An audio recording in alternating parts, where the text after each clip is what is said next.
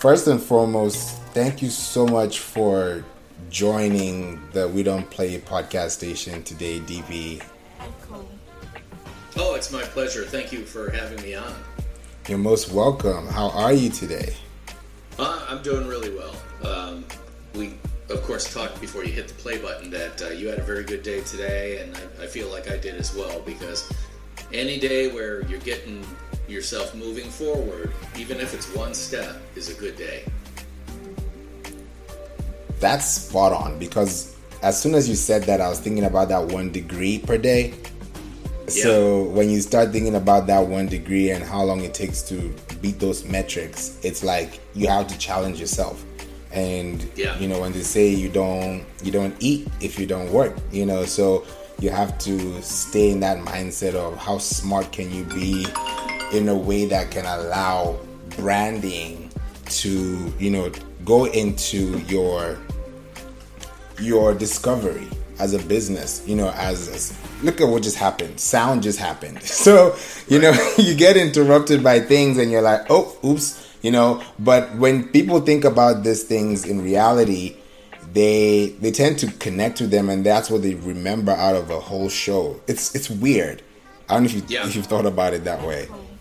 Oh, yeah, absolutely. If you think about some of your favorite movies or TV shows, you're going to remember not necessarily the lines of dialogue, but certainly if you're talking about the great film composer John Williams, you'll remember the musical motifs that he comes up with for ba-dum, ba-bum, bum, bum, bum, bum, bum, bum, bum, bum. All I have to do that, and anyone who's ever seen the movie Jaws goes, ooh, Jaws, or bum, bum, bum, bum, ba, bum, bum, ba, bum. Ooh, that's the March of Darth Vader from Star Wars. Right. You know, so much is communicated with music, or the tempo and the timbre of the instruments chosen. And I always relate everything back to brand, because that's what I do, right? You know, I've been working in advertising for close to 30 years, and branding is about making it easy for people to understand completely who you are, what you do, and how you do it, well before you even enter the room. So, you know, I'm meeting you for the very first time here, Favor, but I've already got a flavor for you. Because the first thing is, your name, Favor Obase Ike, is that pretty close? Yeah, Favor, you got the last name correctly. Favor Obase Ike, yes. Yeah, okay.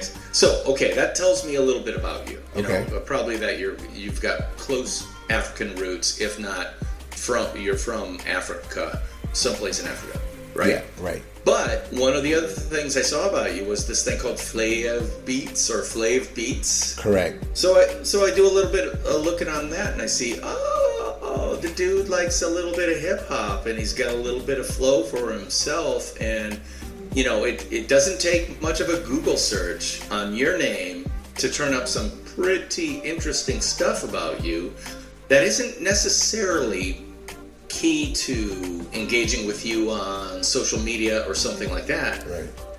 But it makes it a whole lot more interesting, because all of a sudden, like, I saw in your LinkedIn feed that someone had recommended you for some work you did for them on Pinterest. And I never thought that I'd be interested in talking to a guy who does hip hop and Pinterest. But now I kind of am.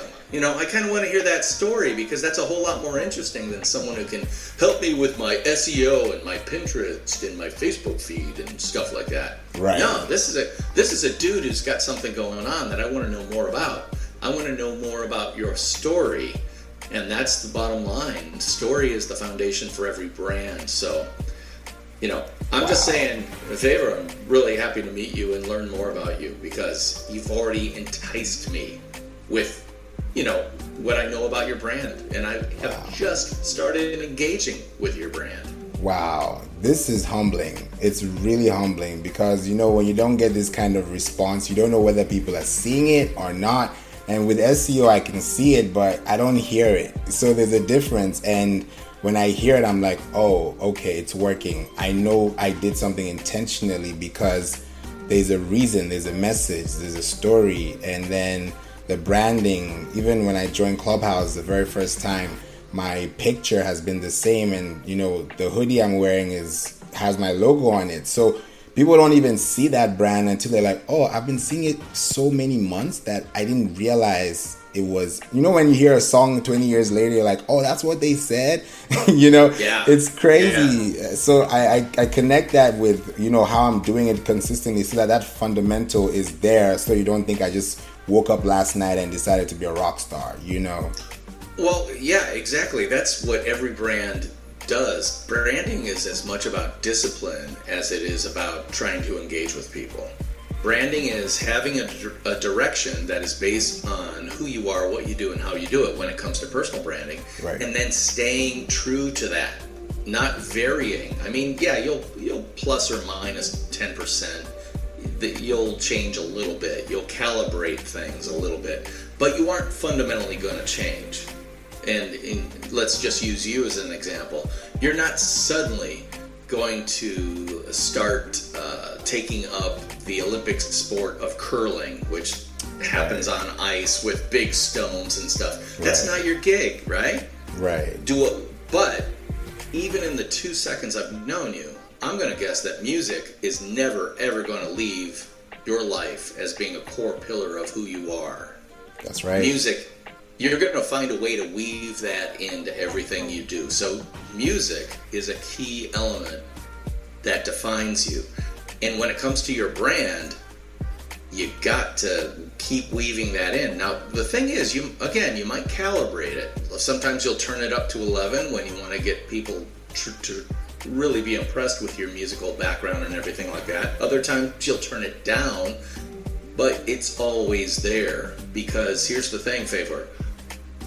You have to be consistently you over and over and over again. And when you are truly who you are, that makes it easy because you don't have to remember any fake brand pillars or words or stuff like that. Right. Instead, you are who you are.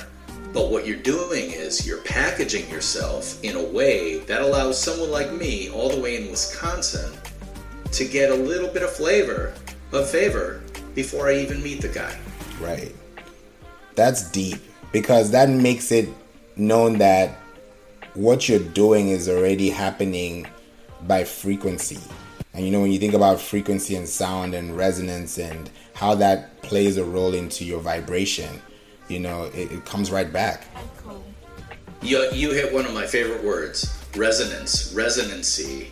It resonates with someone. And, you know, as a musician, you know that when you talk about resonance, you're talking about the frequency at which a string on a guitar might vibrate. Right. It resonates with the instrument. And you can always tell that certain instruments resonate with certain vibrations more harmonically than others. You know, they fit better. And so consequently, you got to say, well, if you're playing cello, you really shouldn't be playing a violin part. You should play a cello part, which is pitched, optimized, if you will, for the cello, rather than trying to play super high parts. Now, you can go there occasionally, but the soul of the instrument resides down in the frequencies where it truly resonates. So again, you, Favor, the personal brand, you can go to different areas, but you're always going to want to come back to the areas that resonate most deeply with you, because that's where your value actually lies to other people. Yeah, that's true. That's true. Because I'm thinking as you're speaking like this, it's making me think a lot. You know, I'm literally just rewinding and I'm like, okay, that means that if I'm constantly doing the same thing, I'm sharpening that skill. And at the same time, this brand is evolving because people are evolving as far as technology and knowledge, you know. So how do you keep up and at the same time stay connected to your brand? And when you think about the brands that have lasted so long, you know, with your experience, you know, it would be great to hear more about like how the branding aspect and the business connect. Because when you think about campaigns that brands would run, you know, from TV, radio, back then newspaper, to now digital, when you see that sound coming back, or that theme, or that jingle, or that, you know, something that keeps you remember, oh, I like that sound, I just know what that is, Netflix, for example, you know. So How does a business keep that originality when there's so much cloning? Well, the key, let me go back to an organization, a brand that everybody in the world knows. Doesn't matter what continent or country you are on the face of the earth. If I show you a certain bottle shape and a certain red and white color scheme and a certain scripty style logo, you'll recognize it as Coca-Cola. Now, where you are in the world, you might call it something slightly different, but it's always Coca-Cola. And you're down in Atlanta, and I worked at McCann Erickson in Atlanta on Coca-Cola at the very beginning of my career, 25 years ago. And that's where I learned what branding was. Because Coca-Cola, if you think about it, is nothing more than sweet, brown, bubbly water. That's all it is. It's got some flavor. It's very similar to its fiercest competitor, Pepsi, which has a slightly sweeter taste profile. Coca-Cola is a little bit more bitey, acidic, where Pepsi is a little sweeter. Guess what? They're the same thing with a slight flavor difference. Not all that different. And yet Coca-Cola has retained its position as the number one cola in the entire world, the number one soft drink brand in the entire world, because it's constantly hitting the same points over and over and over again. Now, when I wrote ad copy for Coca-Cola, I was always beat up by the account managers and also our clients over at Coca-Cola over three concepts, three words that represent three concepts.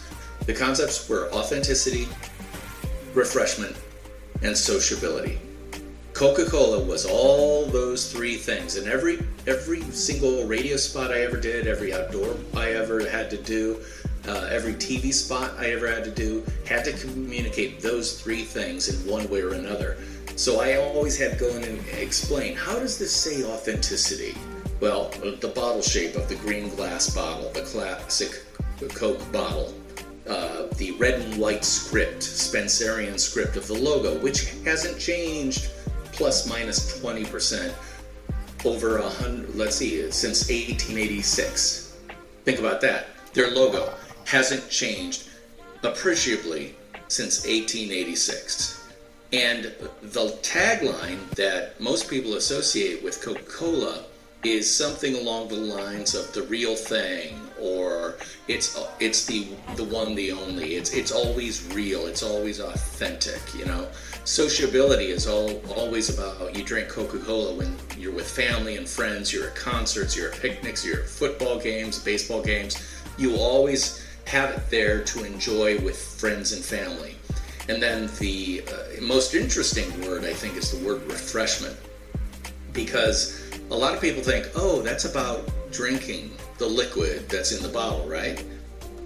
I say it's every aspect of the user experience of grabbing that can or bottle of Coca-Cola, because the second you grab it, you feel that ice coldness in your hand, and on a hot day you might apply it right to your neck just to cool off a little bit, and you're already enjoying the refreshment of Coca-Cola even before you open the can or bottle. Right. I mean, those three words are the foundation words for Coca-Cola, and they have been forever. Now, I think they've added a couple more phrases, but I like to keep it to three, because three is easy to remember. So I always look, when I deal with people and help them and coach them developing their personal brands, I always like them to think about, okay, what three words completely sum up who you are, what you do, and how you do it? Now, how does that play out? In my case, I did this exercise for myself because, if I'm a brander, I might as well be branding myself. And I started thinking about it, and I thought, well, I'm a writer, so I guess I'm a writer. No, I'm not a writer. Writers, that's just the tool I use. That's like saying I'm a carpenter, so I'm a hammer. No, you back up a little bit and say, no, I'm a woodworker. I'm more than a woodworker. I'm an artisan. I'm a creative person. Oh, okay, so the first level principle of who I am is I am creative. That makes me a whole lot different than someone who's very good organizationally, or operationally, or analytically. I'm not a scientist. Scientists can be creative, but they mostly need to be analytical. So if I were to look at a scientist and say, what first principle best suits you, it might be analytical rather than creative. That doesn't mean you can't be analytically creative or creative with your analysis. I hope I'm making sense, which is, don't be about the tools you use, be about the artist you are. So, you do music. You might say, I'm a musician. Okay, that could be very true, but is it more that you're a musician, or are you, what type of musician? What informs you as a musician to make you the kind of musician you are? And the funny thing is, a lot of musicians, when they back up, go, you know what, I'm not a musician, I'm a storyteller. I tell stories with music and words. Like some of my favorite songwriters, they don't, it's not that they don't have great beats, it's not that they don't have great melodies, but it's the words that attract attention. And you probably can think of people, especially in hip-hop, there are people whose words are fundamental to who they are, more important than, the arrangement of the music. Meanwhile, there are other people who are literally all about their flow. The style, they're more of a stylist. That's totally different than someone who's a storyteller. Because let me tell you, there are plenty of people out there who are stylists who are killing it because they truly know that it's about the style, not the words. And again, if I ask you, name one person you follow who you would call a storyteller, compare them to another person you follow and love who's a stylist, and you can see the difference, which is, well, technically they're doing the same thing, but they're not. They're totally different. Right. So consequently, they aren't rappers, or they aren't producers, or they aren't beat makers. They're something else entirely, or they come from a different place, and that's what makes them unique. Because here's the thing. Creating beats does not make you unique. Being able to play an instrument does not make you unique. Writing songs or being able to come up with a rhyme does not make you unique. But the stuff behind that stuff, that informs all that stuff, that's what makes you unique. So that's the goal of anyone who wants to have a truly effective personal brand. You got to go deep and back off and get rid of the tool orientation and say, well, I'm a pianist, I play piano. No, you don't just play piano. Well, I play other keyboards too. No, it's not just about keyboards either. Right. It's about something else. What is that something else that makes you truly unique and is true about you across everything? That's deep, because I'm already now thinking about like a two-part question, which is like the first one, when you think about how people brand others when they're not sure of what they are, that's one. And then when you now think about the style of branding, because you think about disruptive branding or luxury branding or value branding, how do you take these brands apart? Like Walmart could be a value brand and Target could be a luxury brand, and it's just based on luxury. Doesn't mean it's expensive, probably it's more convenient, so how do you stitch them? Well, the big thing is you got to get down and get rid of opinion and get down to what are the fundamental truths. So you brought up the name Walmart, the brand Walmart. Walmart says it, and it may not be their current tagline that they use in advertising, but it's core to who they are, which is low prices every day. Low prices every day defines everything they do. From the way their stores look, from the way they merchandise product on shelves, from the amount of training they give their associates who work at the stores. You don't go there to feel good about your purchase because you got something that made you kind of feel sexy. No, you go there because it's low prices every day and I can fill up my cart for a whole lot less than if I go to someplace else. Like you mentioned Target. Target, who would consider Target a luxury brand? I'll tell you who.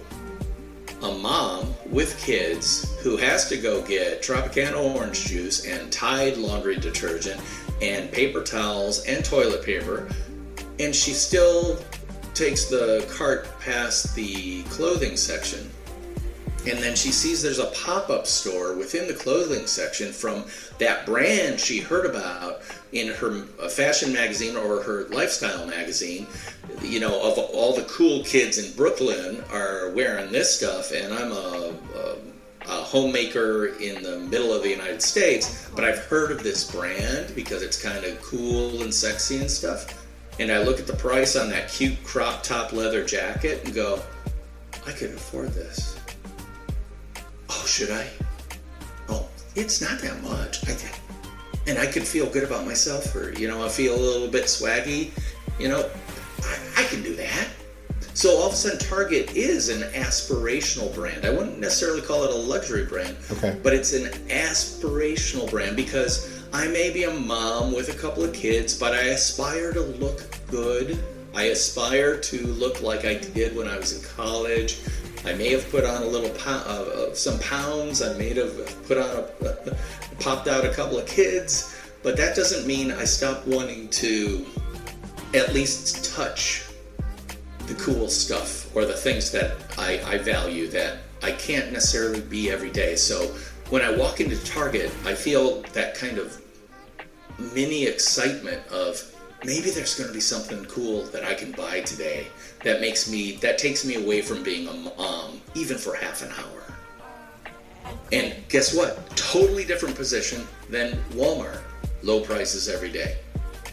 Neither one's right or wrong. As brands, they are completely true to who they are. And that's what I refer to as a non-fiction brand. They are not creating some fiction about who they are. They have defined who they are very clearly, and they are being it every single day. One of my kind of nonfiction branding bumper stickers is know who you are so you can be it. You have to know who you are. You have to do the work to know who you are, what you do, and how you do it so that you can be it consistently every single day. I love that. That is spot on, because now you make a decision. Do you want to drive 20 minutes to Target or do you want to drive 5 minutes to Walmart? Like, that's your choice. And I think when you start doing that habitually, it starts to create that kind of impression that you actually become a consumer of as a behavior. When you start, thinking about patterns and what the brand is actually doing for you, I feel good. Like you said, aspirational. Someone would buy some jewelry just to feel flashy, not necessarily because it's great jewelry, it's just because people compliment you. So it's kind of like a reverse engineering process in a kind of way. Yeah, exactly. I mean, I can look at my own family. My wife is an administrator for the local public school district. Occasionally, she will have to go out and get things like backpacks or pencils, loose leaf paper, stuff like that for the school district. Yeah. She doesn't go to Target for that. She goes to Walmart because she can get more for less. But she, for herself, will never walk into a Walmart. And that's an interesting... That's crazy. It's just plain true. If she's buying with her money something for herself or our family, she will literally drive a little bit farther to go to Target rather than go to the Walmart that is literally 10 minutes from our house. Right. Isn't that convenience? People pay for convenience, but at the same time, they'll still pay more for that convenience, whether they're paying with their time or they're paying with some type of resource. Right, and sometimes those resources are internal, emotional, psychological resources, which is when I walk into this store, I feel kind of, I don't know, it almost makes me feel bad. It doesn't uplift me. Like, why is Apple stores are like cathedrals to technology. You walk into an Apple store and you can almost hear the angel choir singing and the clouds parting as, oh, here's this brand new, incredibly beautiful technology. I'm a huge Apple fan, so I'll just go get that out of the way too. And an Apple stock owner, truth be told. Ooh. I love going to an Apple store I don't really love going to a Best Buy. Best Buy has a lot of stuff, and it's a lot of stuff. It's sensory overload, and I'm not at the point in my life where I want to go in someplace and be bombarded by stuff. I would rather have a clean user experience and I don't have to think about the cost variance between a Dell laptop and an HP laptop and whatever.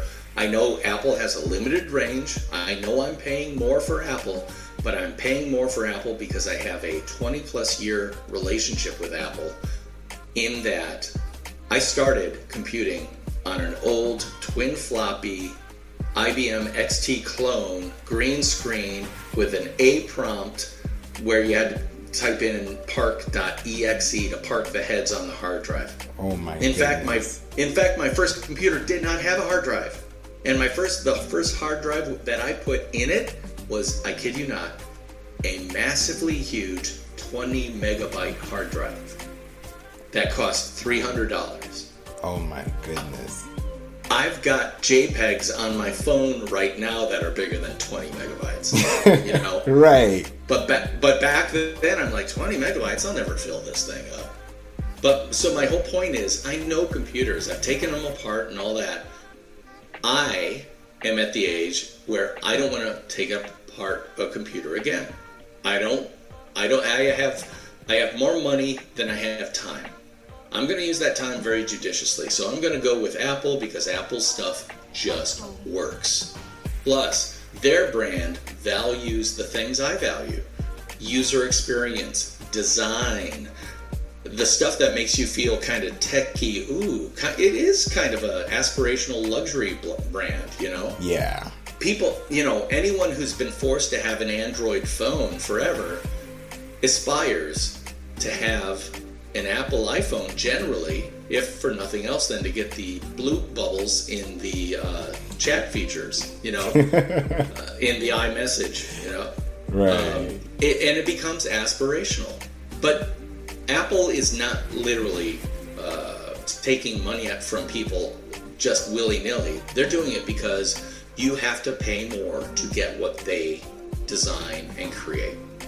If you value that, buy us. If not, there are plenty of other people. And that's one of the things brands do too, is they don't try to be all things to all people. They are true to exactly who and what they are and how they do things. And they're happy for other people to say, you know what? I'm not so into you. I don't want to engage or buy your services or whatever. To which I say, great. I don't have to waste time on you, because if you were forced to work with me, you wouldn't like what I did. Right. You would now fight me on every invoice I send you. I would have to bend over backwards to try to please you, and I probably won't. I mean, without going into any deep therapy session here, Favor, I have to ask you, have you ever dated a woman who was like more trouble than she was worth? The one, and who would never, ever truly love you because they didn't really like you, or they always found fault with you. We all know people like that, and the older you get, and I say this as I stroke my white beard here, the older you get, the more you realize, you know what? There is a segment of this population that, as you get older, tends to get bigger, is not going to like me. And it doesn't mean I'm rude to them or mean or anything like that. It just means I'm not going to get them. They aren't going to get me. So, cool. You be you, I'll be me. If you're at a stop sign waiting to cross the street, I'll wait for you to cross the street. I'm not going to do anything bad to you, but I'm also not going to be saddened by the fact that you choose not to engage with me for my services or become my friend or whatever else. It's like, I've given up trying to impress everybody. Right. I'm going to find the people who understand who I am, what I do, and how I do it, and then focus all my energy on them. Because what happens then? They're even more delighted with the services and the deliverables I can bring them. Because they already appreciate what I do for them. That's true. It makes a lot of sense because it comes back around.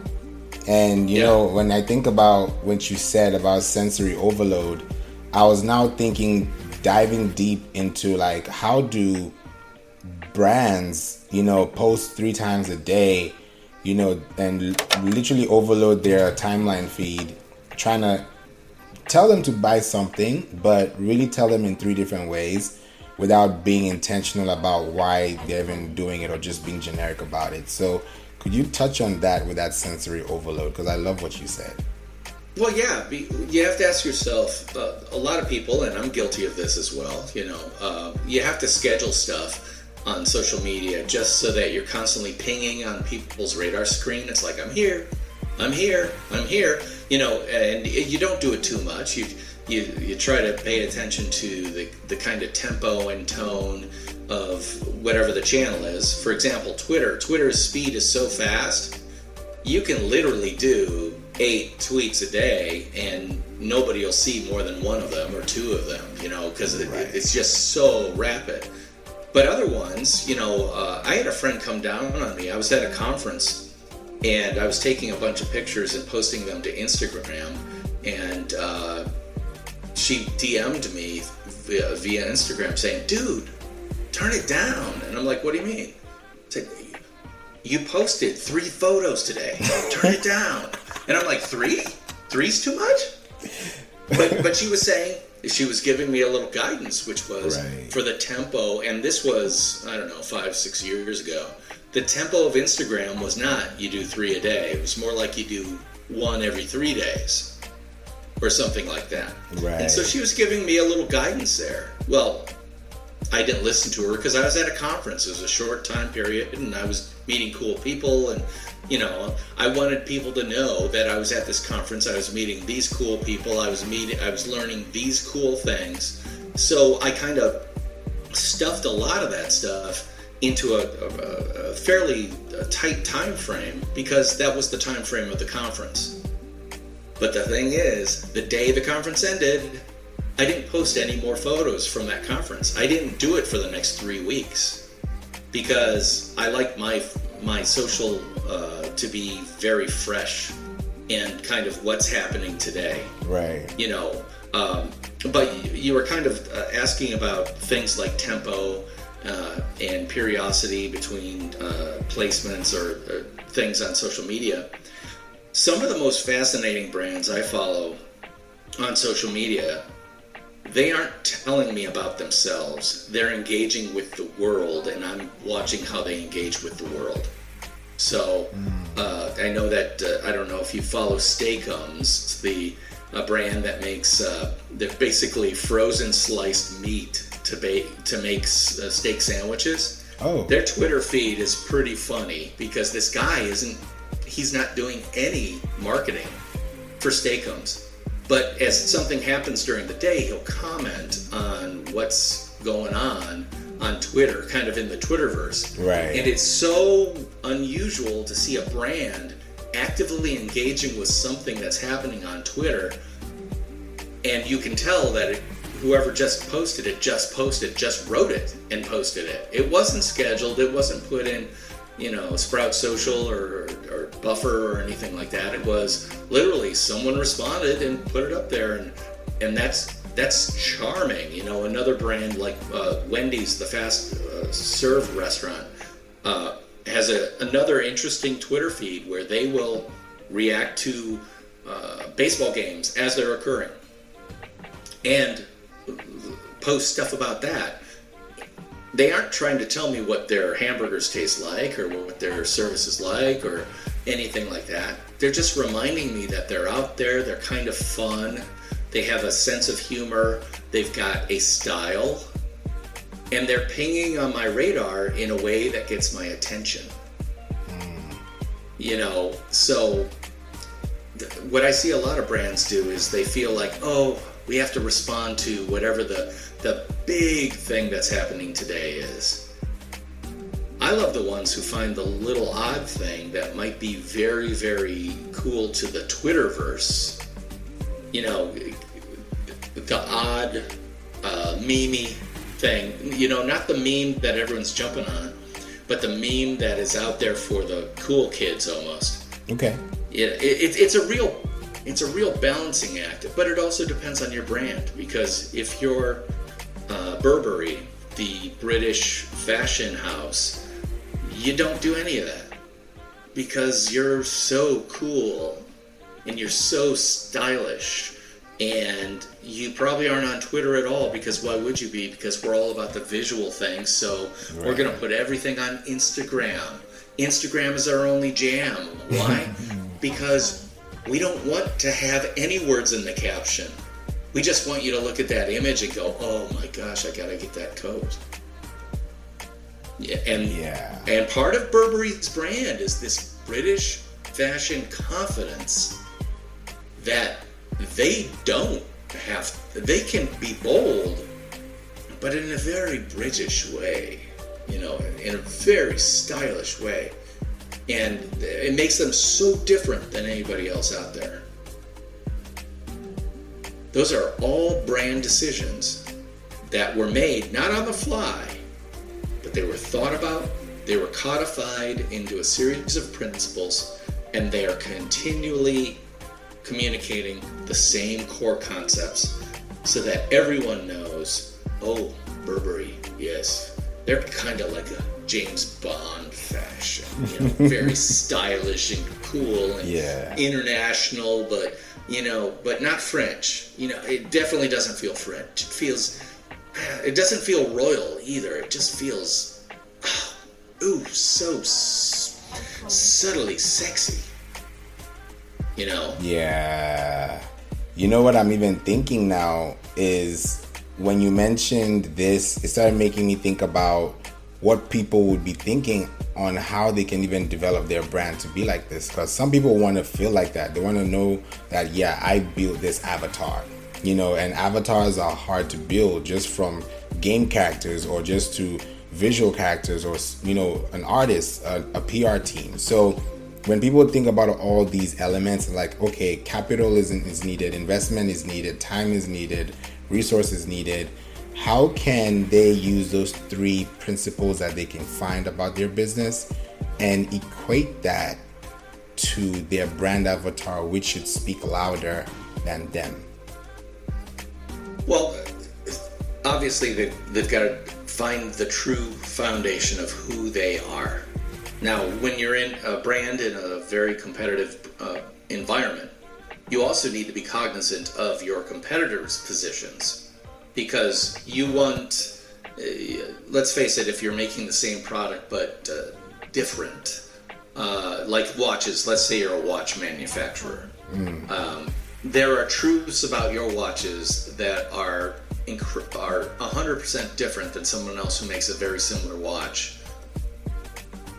And you've got to find out what those things are. So why would anybody buy a handmade mechanical Swiss watch of any brand when you can get a $30 watch that keeps perfect time, that has notifications on it, that has the nuclear launch codes embedded in it, that plays MP3s, that does all that stuff and again, it costs $30. Why would anybody ever pay $20,000 for a gold Rolex?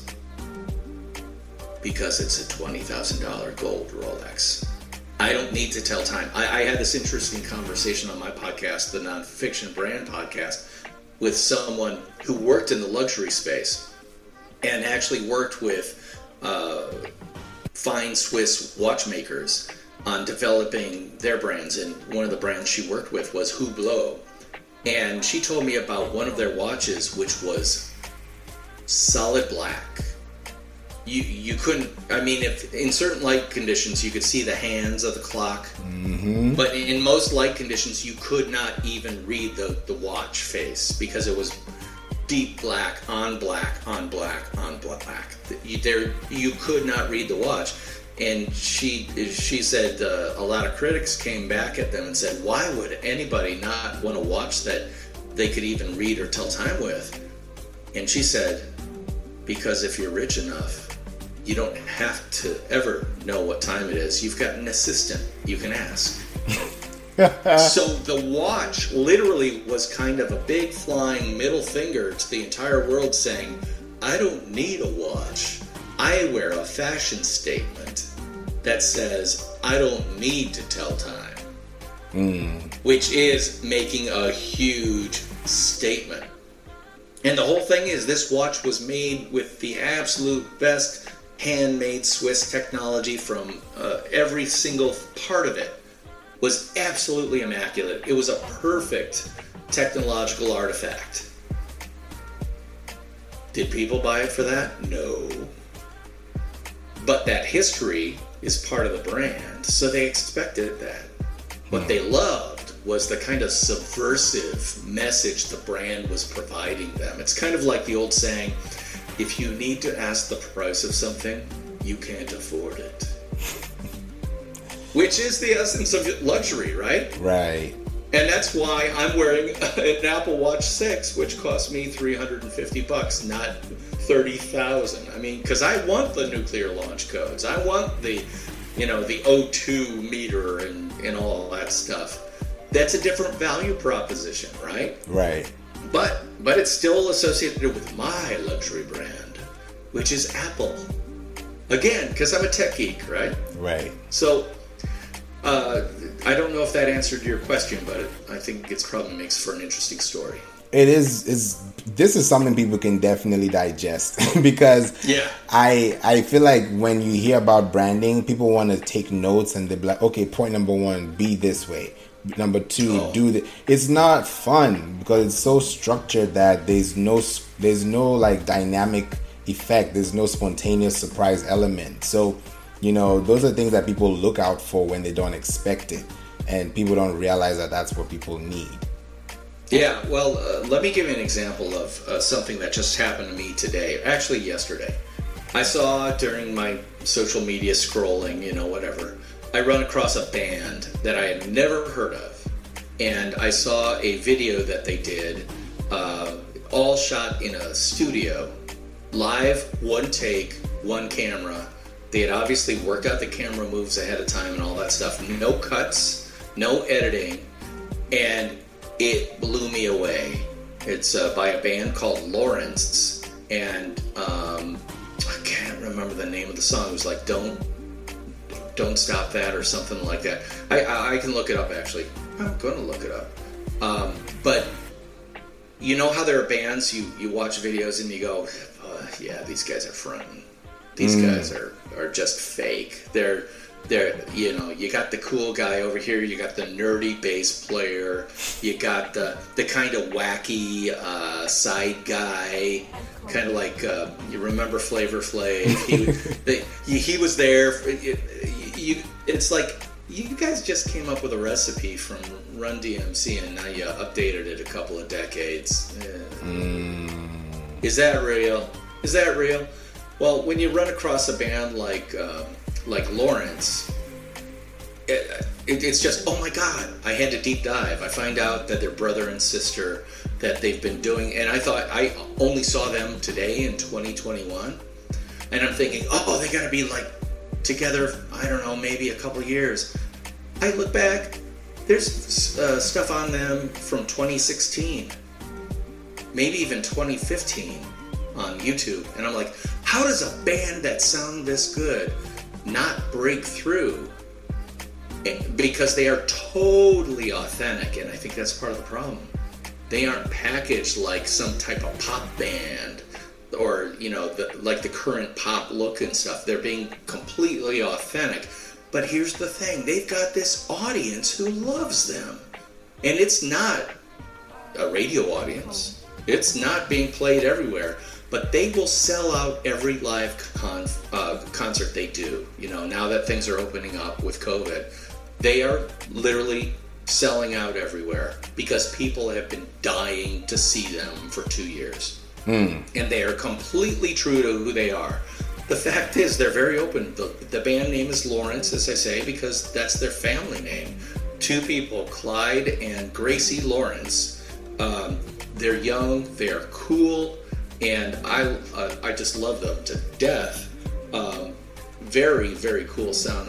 I gotta find their. I'm going to Lawrence the Band. They have a album called Hotel TV, which sounds great. Gracie Lawrence, Clyde Lawrence. I gotta find this. Hold on, just bear with me a sec. No worries. Yeah, you can. Do you edit, by the way? Yeah, I do. Good. Okay. Yeah, don't lose sight. Lawrence, if you like just soulful music that just comes pouring at you, go look up Lawrence on YouTube. Don't lose sight. Acoustic.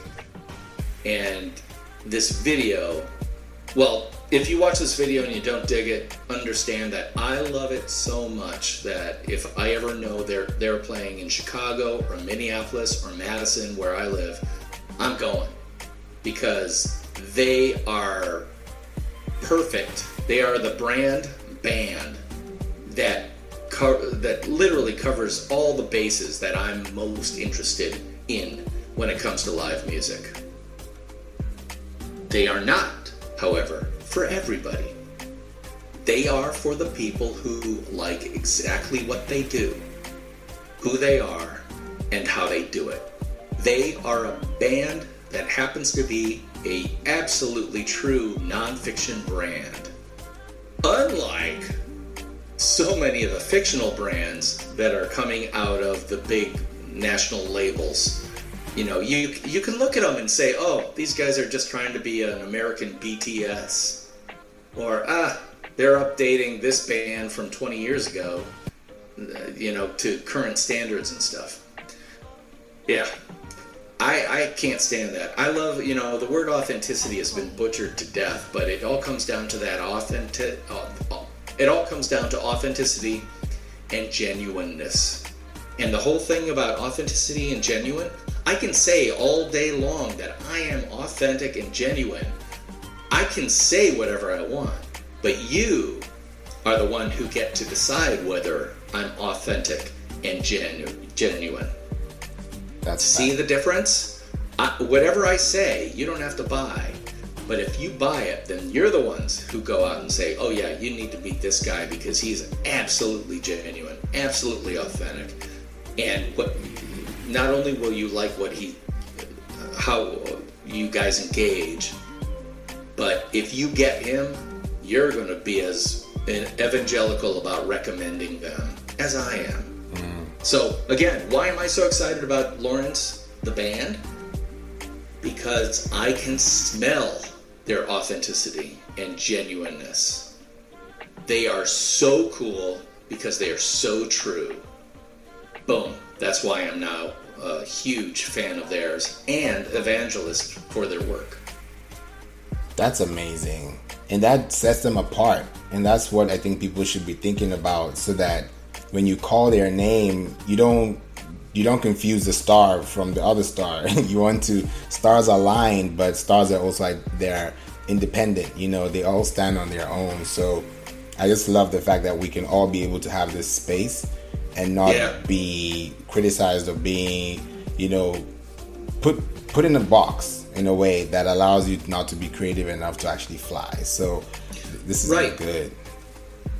Right. I mean, again, going back to the idea of having 3 words, I call them your key 3. What are your key 3 words or concepts that cover who you are, what you do, and how you do it?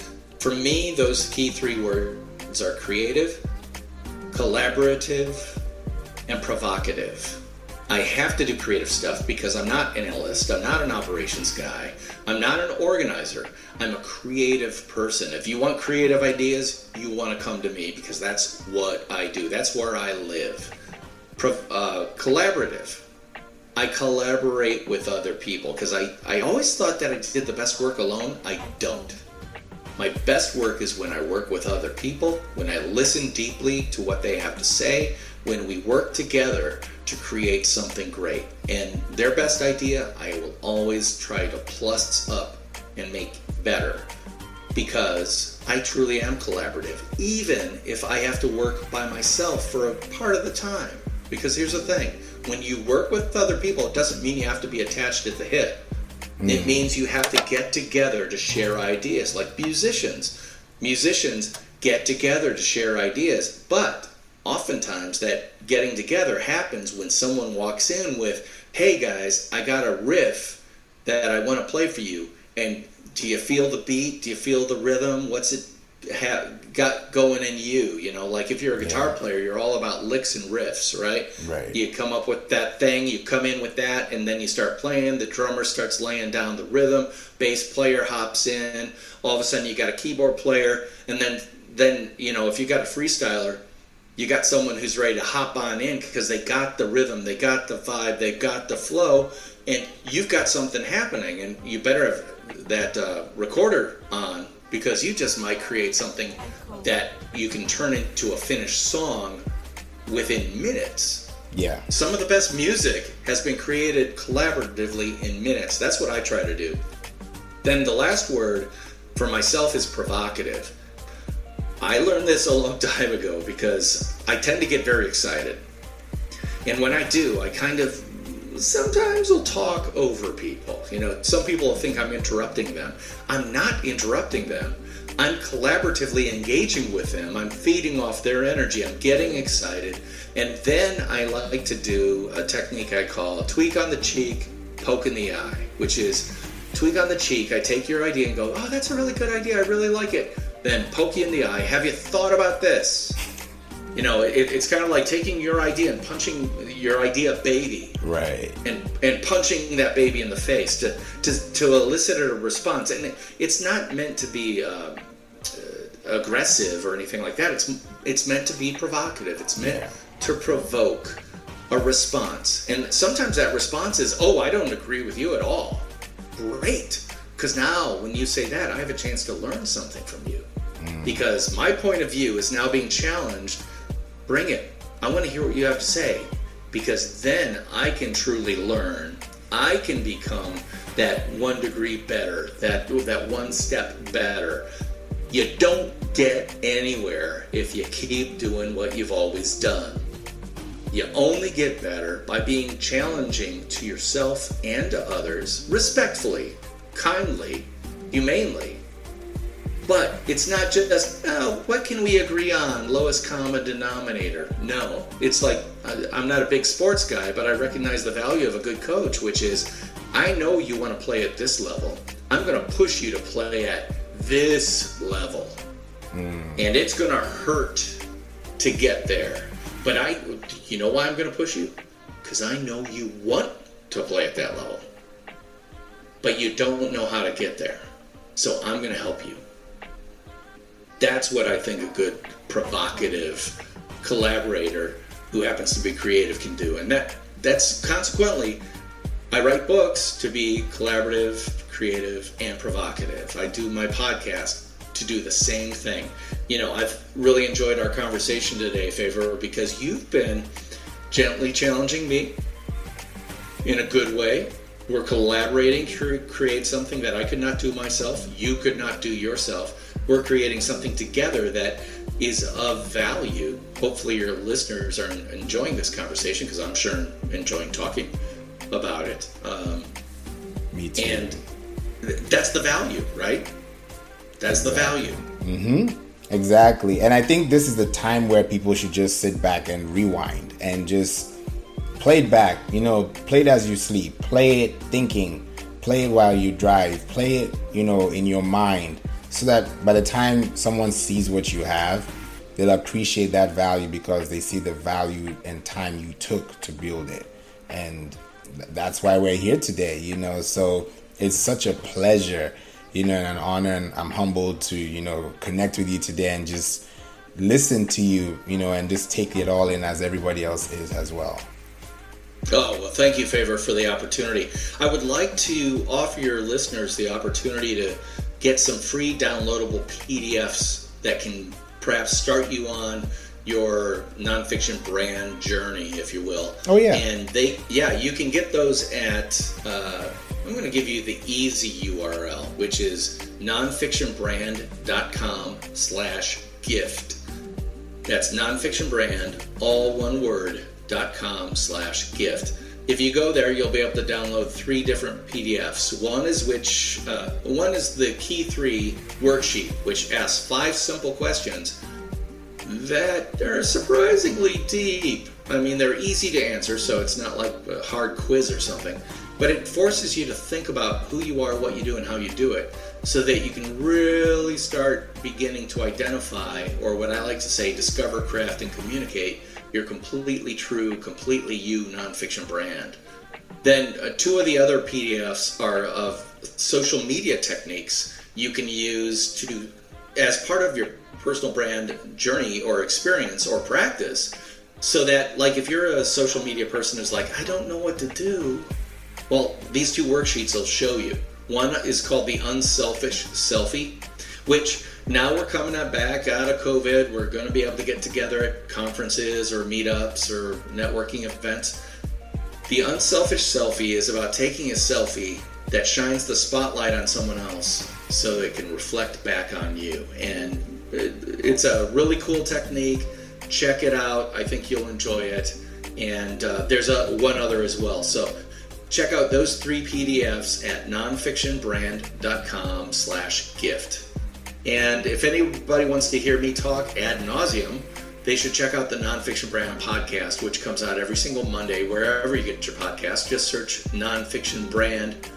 And my last name, Knudten, Knudten, and you'll find it. It's pretty easy to find. I talked to a whole bunch of people from around the world about their personal branding journeys and, what they're doing to really break through. And also the book, Nonfiction Brand, Discover, Craft, and Communicate Your Completely True, Completely You Brand, the one you already are, is available at Amazon. And check that out as well. So nice. That's a really good cover. I love that. Oh, thank you. It's sleek. Hey, by the way, I want to send you a copy. I wanted to get it to you before this, but let's, after you stop the record, I want to get your address, or maybe you can email it to me. Yeah, definitely. Yeah, I would love that, because this is how it all begins and this is where growth starts. So I'm really excited, and I really appreciate you for coming here to let people know where they can start and then scale it. I'm sure when they listen to this by this time next year, they'll be farther than they were when they first listened to this. And that's the whole thing. One of the people that I follow used to say, or still says, don't judge they would always say, don't judge your first step on my 500th.